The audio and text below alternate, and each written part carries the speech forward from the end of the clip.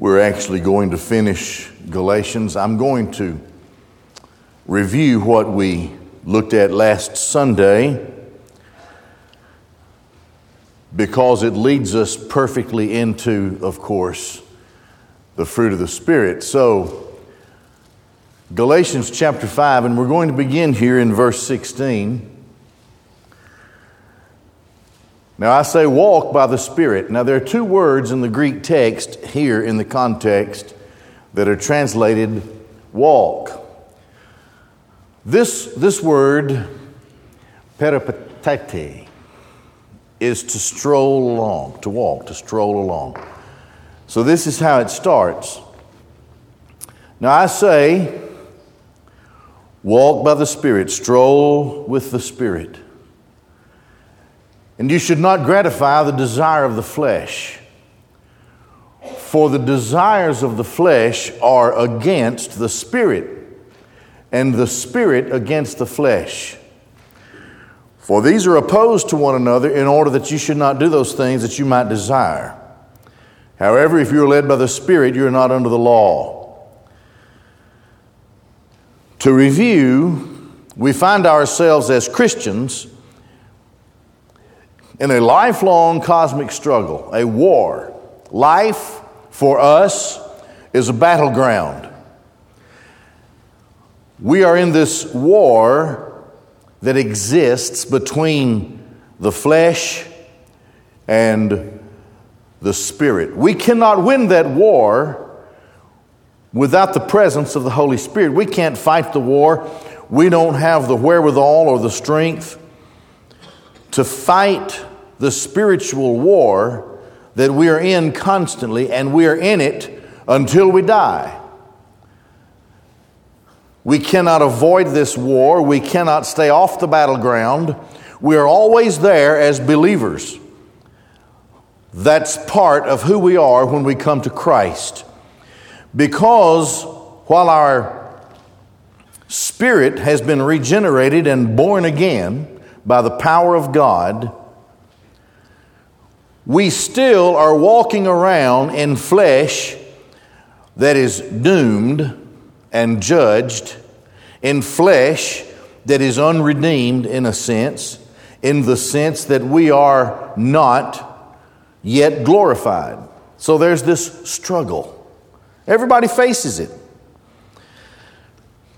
But the difference between the believer and the unbeliever is we have the presence of the Holy Spirit. The unsaved man in his fallen state lives a life he cannot help. He's enslaved to it. That life, that depravity, that fallenness naturally produces in that person's life an unbroken slavery, an unbroken desire, an enslavement to the works of the flesh. Now, here they are. That's how I looked at them last week, so we'll ignore the numbers. But I want you to note here that the term works is in the plural. We'll pick up on that in just a second, but the works of the flesh, these works of the flesh keep coming at us. Here's this sin, and there's that sin. Here's this lust, and there's that desire that works against God and reveals who I am as an unsaved person. And they're evident. Now, the works of the flesh are evident. Sexual immorality, impurity or uncleanness, sensuality, idolatry, sorcery, pharmaka, that word is drug enchantment, hatreds, strife, jealousy, outbursts of anger, contentions, dissensions, factions, envyings, drunkenness, orgies, and things like these, as to which I forewarn you, even as I warned you before, that those doing such things will not inherit the kingdom of God. Paul says, if this list of things characterizes a person's life, that person is an unsaved person. Doesn't matter if that person thinks that he or she has ever walked the aisle or prayed the right prayer or whatever. if this is the manifestation of the life of an individual, if this list characterizes a person's life, here it is. That person will not inherit the kingdom of God. How is that like that? Well, it's because of the dominating depravity of the natural person, the works and the desires of the flesh. I told you it's in the plural because they come from everywhere. All kinds of terrible things. It involves sexual immorality and sensuality. It involves idolatry, worshiping things. Things in this world are so important. It involves drug enchantment, sorcery, hatreds, attitudes, horrible attitudes towards people, and outbursts of anger. Tension, just can't get along. It's all about me and not about anybody else. Drunkenness, orgies. And that's not the full list. He just says there are a lot of things like these. And if this characterizes a life, then that life will not inherit the kingdom of God. He's addressing these things because, as we've been studying in Galatians, the Galatians are bewitched, have been bewitched by Judaizers who have come in and have said to the Galatian church, you're not all that you need to be unless and until you first become a Jew and you observe the rituals of Judaism, and then Christ can take it from there. But you have to continue these rituals or you're no good. Well, of course, that's not the gospel. We can't work to be saved. Christ came into the world to save us. So, it has nothing to do with our behavior or our works.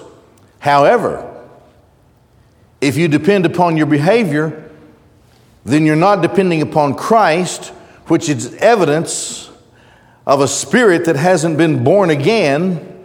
And without a spirit that has been born again, then behavior will become dominated by the natural flesh, the fallen man, the depraved nature of every child of Adam. We all are in that mess until we're redeemed.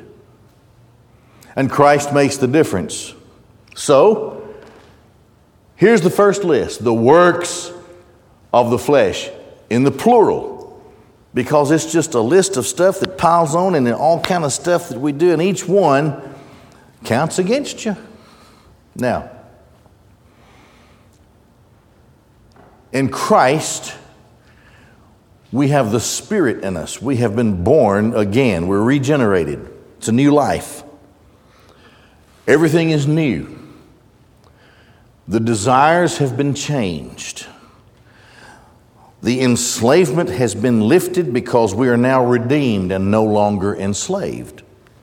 With that in mind, note, the fruit of the Spirit is in the singular. Not in the plural, but in the singular. This is not a complete list, but this is a list that shows us attitudes which beget actions in our lives, not because of who we are and what we can do, but by a work of the Holy Spirit in our lives. The works of the flesh are produced naturally. The fruit of the Spirit is produced supernaturally.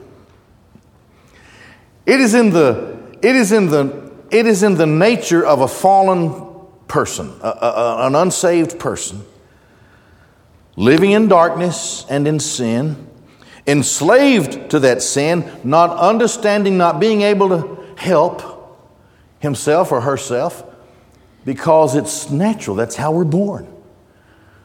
Until the Lord saves us and causes us to be born again, as Peter writes, and as we read about it, as Christ himself spoke of in John 3. So these other things are just natural. Something goes along and it doesn't work out for us. We hate people. We're jealous.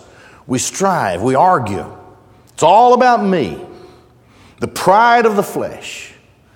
And of course, the lusts and the desires of the flesh become dominant. And these are the things that such a person pursues. And these are the characteristics of that person's life. And you know what? He or she can't help it. Because of not being born again, not being saved. However, the Spirit abides in us when we are saved. Paul writes to the Ephesians and he says the Spirit takes up abode in our lives and He's given to us as a down payment, an earnest payment of the glory that's yet to come. The fruit of the Spirit. Now, here's what happens. My life is different now in Christ. The fruit of the Spirit, attitudes which beget actions. And here we go. Love. Now, the word, of course, is a word that you hear a lot. Agape.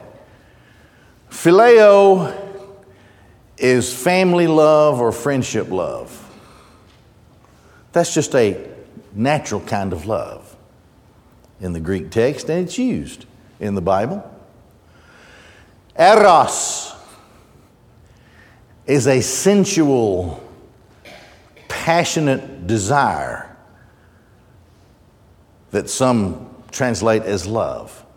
But this is the noblest of love. This is benevolent affection, such that a person would invest himself without being required to. Now, phileo love, family love, whatever, naturally, we everybody, lost people and saved people, have a natural investment in family life and in friendships. But agape love is something nobler than that. A benevolent affection. It is characteristic of God Himself. So the first fruit of the Spirit is love, and then joy. Joy is a calm delight. Happiness. Life, I enjoy life because life for me in Christ is only getting better. And it will increasingly get better into the ages of the ages of the ages. Joy. Joy. Kara. Arene. Peace. Peace. A contentment that I have. Now, peace, of course, means that we're at peace with God. And to be at peace with God is to have the greatest peace of all. Because nothing in life, nothing in death, how's that going to affect me?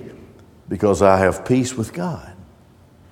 Even if I die at peace with God, and it's just moving me from the here to the hereafter. Peace. Patience. Now, the word here for patience is macrothumia. It's different from what you see most of the time. Most of the time, the word that is translated patience in your New Testament comes from a Greek word, hypomene. Hupo means under, and mene means to remain. And that patience deals with circumstances. To remain under that circumstance patiently, trusting God. So that has to do with circumstances in life. But this Greek word here that is used is a different word. And the word here, macrothumia, macro means large or distant. Pushed bigger, pushed away. Thumia is anger. Comes from thumos. So the word means that I push my anger far away.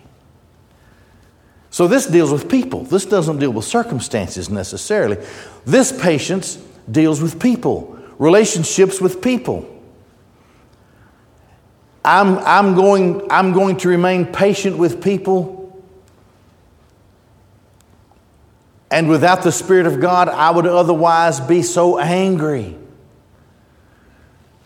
that I would enter into strife and contention and perhaps even give birth to hatred. But this patience keeps me from that. My anger is pushed far away. Kindness. The word here, Christotes, the word means meekness, humility, goodness, moral excellence, faithfulness, truthfulness, trustworthiness, loyalty, gentleness, to be gentle, to have no meanness in my heart, but to have a gentle character with people. Not contentious, but gentle. Self-control. The last of the list here means restraint, self-restraint.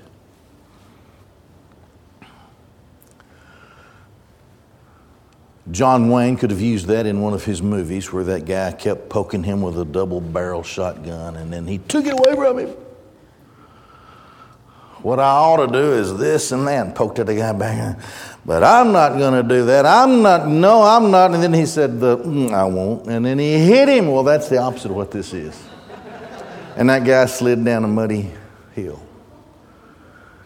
This means that John Wayne should have just laid the shotgun down. To restrain yourself. To keep yourself in check. The Holy Spirit of God gives us that ability. Things that we would otherwise collapsed into, we will not collapse into because of the presence and the power of the Holy Spirit. Fruit of the Spirit. Against such things, there is no law. Now, this is a swipe at the Judaizers. You know, you have to do things if there's a law. You can't do things if there's a law against it or no law. In other words, you have to live by all these set of rules and not just the Old Testament, but the man-made rules of the Judaizers in Judaism. But the fruit of the Spirit, against such things there is no law. You are neither forbidden from doing these things by any law, nor can any law enable you to do this. Because this is the divine power and presence of the Holy Spirit, by whom the fruit is seen in our lives. These are characteristics of a born-again believer. And in so many ways, this list is totally opposite of the works of the flesh. So it's a lesson in life. What are the characteristics of my life? There is evidence of salvation in a person's life. And here we're taught in partial lists, but good lists that are given, the contrast between a person without the Spirit of God, dominated by the works of the flesh, and a person with the Spirit of God, in whose life the fruit of the Spirit is seen. We have this great advantage as Christians. I told you earlier, we could not naturally live according to the fruit of the Spirit without the divine help of the Spirit, without the presence of the Holy Spirit in our lives. We can't do that in and of ourselves. We don't have that power, that ability, and so the works of the flesh are what come out. But in Christ, we have this great benefit. Here it is. Now those of Jesus Christ, of Christ Jesus, have crucified the flesh with its passions and desires.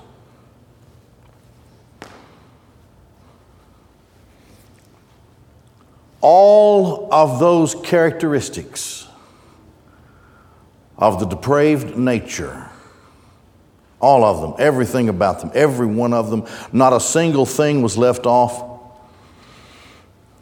were placed upon Christ. And He carried them to the cross. He who knew no sin was made to be sin, so that we might be made the righteousness of God in Him. Having never felt it or sensed it, the wholeness of it was placed on Him. And He suffered. Not just physically. He suffered because just in the crucifixion and in the crucifying and putting away of everything that's wrong about me, taking it upon Himself, He sensed that the Father had forsaken Him. And He cried out, Eloi, Eloi, lama sabachthani? My God, why have you forsaken me? And so Christ, in a sense, became all my sin and suffered with it on Himself, in Himself. And He crucified my flesh with its passions and its desires. And when I came to Christ, by the miracle of God, I died with Christ. Some infinitely glorious day, after I have finally put away all of the stains and nastiness of the flesh, and they've been dropped into my grave, just as surely as I was crucified with Christ, I will be raised with Christ. So in that sense, when He came out of the tomb, so did I. Already I'm seen as in the heavenlies with Christ, according to the will of the Father. So this is our great benefit. Now those of Christ Jesus have crucified the flesh with its passions and desires. If we live by the Spirit, we should also walk by the Spirit. Now the word for walk is different. Stoikomen. It's a military word. It means to march or to keep in step. Stay in the formation. Now, we stroll with the Spirit, as we said earlier. But we should also stay in step, march by the Spirit. We should not become boastful, provoking one another, envying one another. That's not the attitude of those in Christ. Such things were nailed to the cross. And I am enabled now by the Spirit of God, not by my own power, but by the power of God in me, in Christ, to see that in my life the fruit of the Spirit is produced. This is how it is with believers. We just don't live that way. We can't. That's not the power that energizes me anymore. That's not the enslavement of my life. I've been set free from that. I've been redeemed. And I'm not in darkness anymore.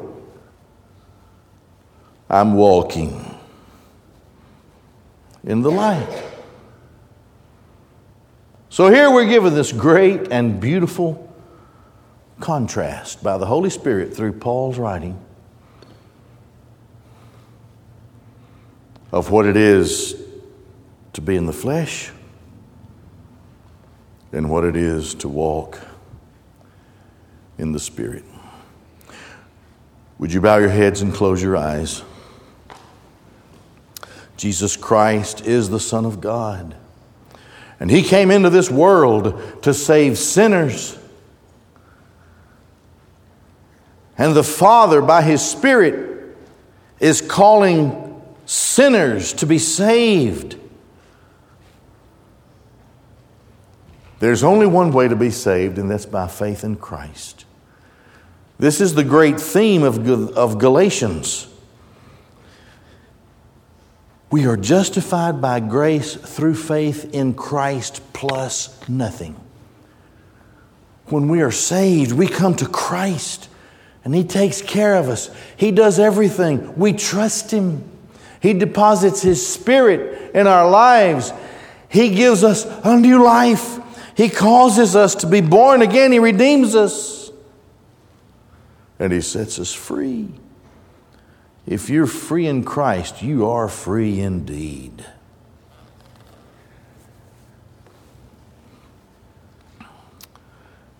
Today, if you're here without Christ, you don't have to leave that way. If God is calling you to Christ, you'll know it. It's an unmistakable call, whereby His Spirit bears witness with our spirit. You might misunderstand something that I say, but you will never misunderstand the witness of the Holy Spirit.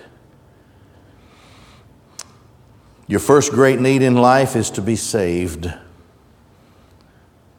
That can be settled today. After you're saved, you should be obedient to the Lord's Great Commission and be baptized. Arrangements for that can be made today. And to be effective in your Christian life, you should join the work with other Christians in a local body of Christ and study, fellowship with believers, and work with other believers for the cause of Christ. That can be settled today too. In just a moment, I'll pray the benediction. And as you exit, we have deacons and their wives in rooms, and you'll see them as you leave and you exit. They are there for you, to pray with you, to lead you in the way that settles any or all of those needs that you might have in your life. Father God in heaven, Lord, thank you for your word. Thank you for Christ. Christ who died to save us and who lives to keep us and who's coming again for us. For your blessed holy word that is absolute truth, that guides us in the path of light and dispels all darkness. Thank you for the privilege of worship and Bible study. Father, as we leave here, we pray that you'll strengthen us every step of the way, that we will be found to be true disciples of Christ, to be learning of Him more and more every day. And Father, for anyone who is here today who needs to settle up with you in any one of those three ways, I pray, God, that you would intervene in their lives and guide them and give them the strength and calling that they need. today. We ask it all in Jesus' name. Amen. God bless you. You're dismissed.